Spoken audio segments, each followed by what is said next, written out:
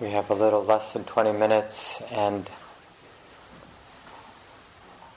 it'd be nice to take at least some of that time, and if there's anything that came out of the small groups that you feel like sharing with the larger group, that'd be nice to hear.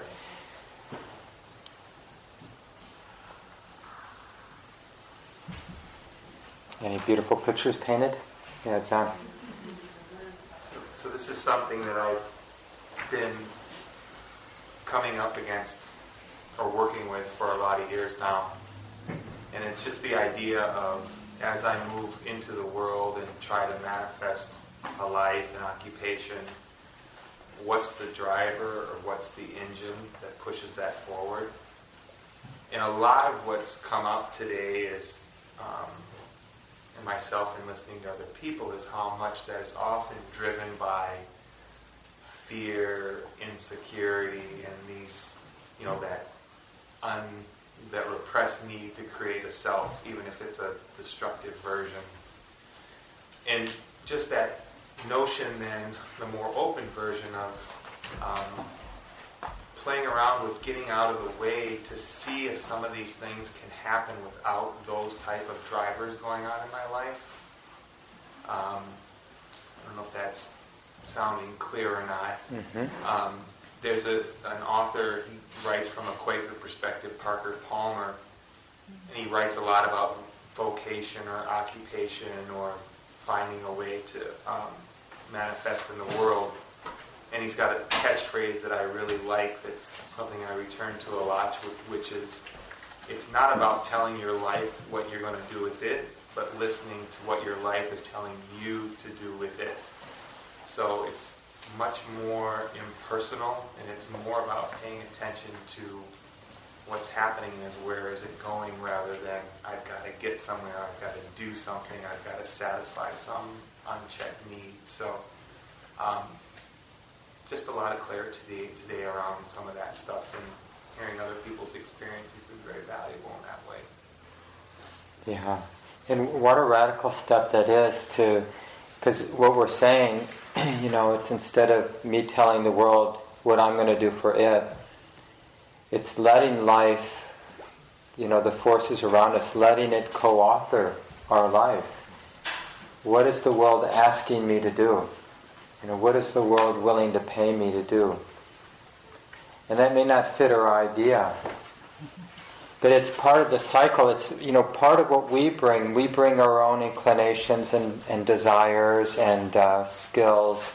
But there's this very real and essential mixing between what we're showing up with from our background, from all the different places, and the world we mix with, and what it's asking. And it's not for us really to say, oh, no, it should be this way. I mean, you can do that, but it doesn't really change anything. It is this way. So what is the world asking from me? What is it willing to pay me for? Where there's a cycle of, and not necessarily pay us with money, although that's obviously what we often need to pay for the rent and feed the body and clothe the body, but just some cycle of where we feel like we can contribute, we can show up, we can give, and that there's some flow back, that we're receiving something, we're learning something, we're getting paid, we're being appreciated. But we're kind of entering that stream of giving and receiving. I read an article from Diana Winston, who's a well-known spirit rock teacher, and wrote, I think, a really wonderful book for teens, Wide Awake, I think it's called. But she was sharing some thoughts about service, and she talked about meeting the Dalai Lama a while back, and she asked him this so-called deep question, about like how to engage the world or something, and he just said, Dharma is service.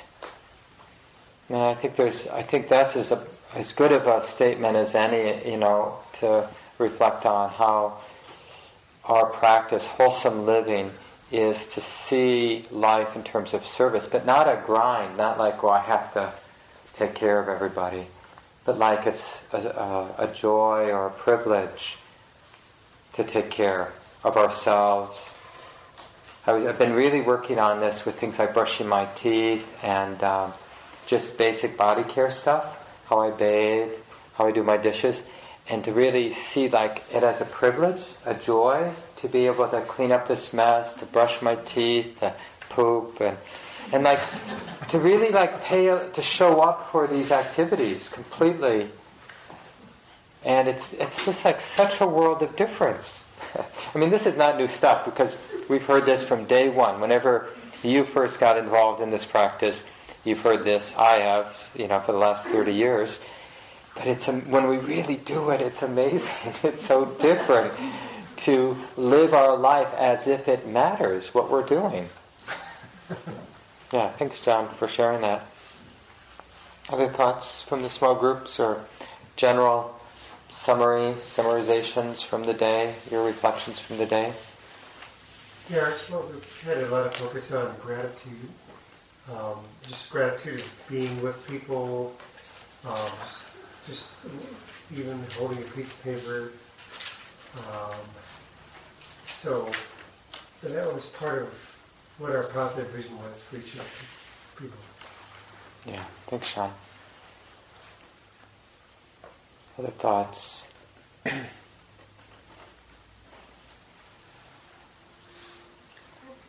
We kind of noticed that the stickiness part was really held with self-identification when it comes to your work, your life work.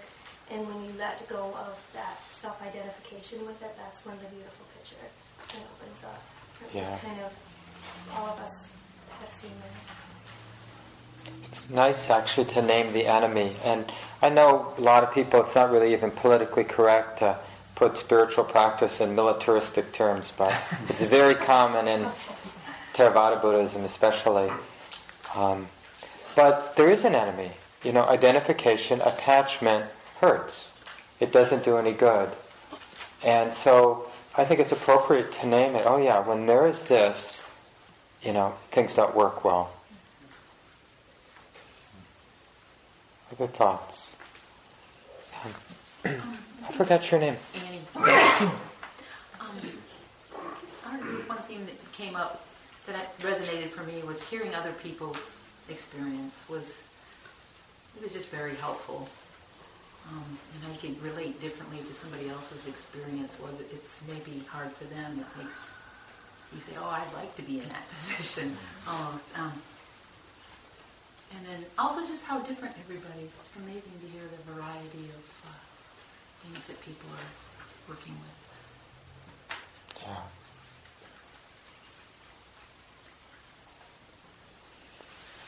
Other thoughts? Yeah, Nick. Not so much from our group, but just a thought I had. You talked about this, if only I had a lot more money, that question that comes up even if you know that won't bring you what you think it will. And I think if you think of that in terms of then I would get that new Audi or something. It's kind of easy to see. It's more easy to realize, well, that's not actually going to, but what if it's sort of then I would pay for my grandkids' college so that they could start out without debt, or maybe not even an impulse toward your family, but then if you always talk about your cabin on the North Shore or something, then I would create a place where I can and it is, I guess, sort of for spiritual development or something. Mm-hmm. Other uses of money that aren't as obviously things that won't satisfy. Yeah, and so that's what I do. But I always come back to if there's a need, if there's an attachment, the whole thing's a little corrupted. So I can dress it up and make it about a greater good. But the fact if there's some sense of this not being good enough, then I'm immediately suffering from this not being good enough and that being better. So I have to make peace with this. It may not be perfect, but can I feel that this is good enough? Good enough for what? Good enough to be happy. Like, is this or these conditions somehow in the way of happiness? And once I'm happy, then the interesting question is, do we have those thoughts when we're feeling happy? Sometimes we do, actually. Like, one of the things you'll notice when you're feeling a lot of joy is you do imagine doing things. That's the positive side of desire. When you're feeling good about life, you want to do good things. Like build a spiritual center on the south shore of Lake Superior, or pay for your grandkids, earn enough money so your grandkids don't have to go, $100,000 in debt with a 4-year degree or something like that. I mean, those are noble wishes, I think, those kinds of things, for sure. But we don't want to go to them because we're not satisfied, we're not happy. We want to go to them because we are happy. Does that make sense? And that's the difference. It's like, so there is an expansive energy in life, we call it joy, and it's great, but we don't want it to be because we're pushing away this. It's because we feel good about this that we want to do more. We want to let our life blossom in ways that it is inclined to blossom. Oh yeah, maybe I can do this and earn enough money and do this, and as opposed to being bored with life as it is. So what can I imagine that will make my life seem bigger or better or more interesting?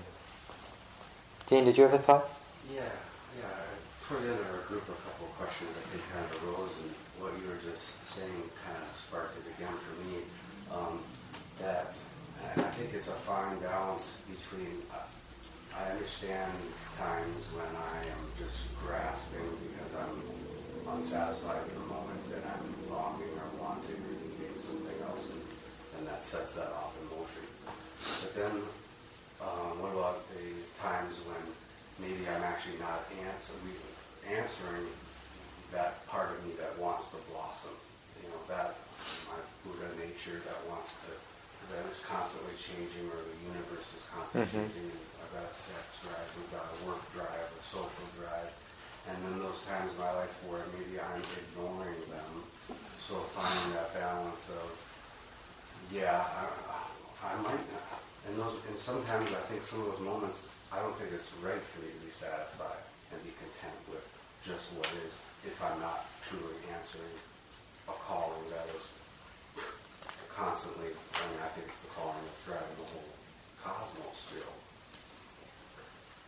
So it's like, it seems like there's that fine line of discerning, am I just being apathetic and running from it, or how do I find that voice that's really trying to come out? And if volition or for always desiring isn't, always desiring to bring forth new novel things emerging, we're looking at now, it's changing so much. Yeah. Well, I think, it's just a question of, I think the point you're making is really important, that we can err on both ends. We can err by over-identifying with the pain and the desire, and we can err by being afraid of it and wanting to repress it, or feeling like it's dangerous. So that's our first and foremost responsibility as a human being, is to bring wisdom to these primal forces of desire. These desires are neither good nor bad, they're just the way that it is. Sex drive, drive for food, drive for safety, and then the social drives, which are much more complicated in a way, drive for affection and for belonging and, however else, people who've really studied these different social needs have expressed them. They're definitely real. We feel them directly. And it's easy to be frightened by them because they're drives. They sweep us away. And so we want to control them by defining them. But see, that's disconnecting from them. And we want to control them by suppressing them or repressing them. But that doesn't work either. So you're right. I think we do need to learn how to be intimate, to see them, not to be afraid of them, to explore them in ways that don't harm ourselves or others. And that's why it's useful to have a set of road signs, because we're basically, we don't know everything yet. So some people have learned some things about these forces. Like, explore your sex drive under the sort of watchful sign that says, don't hurt anybody. Don't do anything that hurts somebody. And then if within that context, you can explore it. Same with, power and wealth and things like that. Can we do that without harming ourselves or others? And how do we really draw out of life real happiness? Because that's our exploration. Buddhism, or Dharma practice as we call it, it isn't some alternative route. It's just a refinement of seeking happiness. Some people seek happiness through wealth or through power or through exploitation. But the more we pay attention, we just become more sophisticated consumers of happiness. And we understand that happiness is best when the mind, the body, the heart is completely integrated with all the forces at play.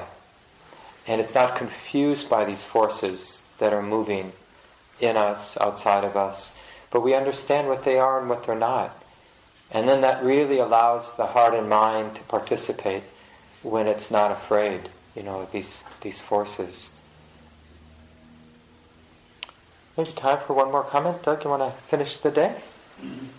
During the meditation reflection, I was kind of going with the idea, well, why couldn't a fair amount of money provide happiness? I know you said it didn't, but...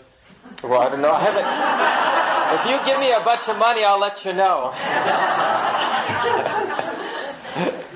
But it brought me back to my dear mom, who would always take us from the television, and we'd watch this show, The Millionaire.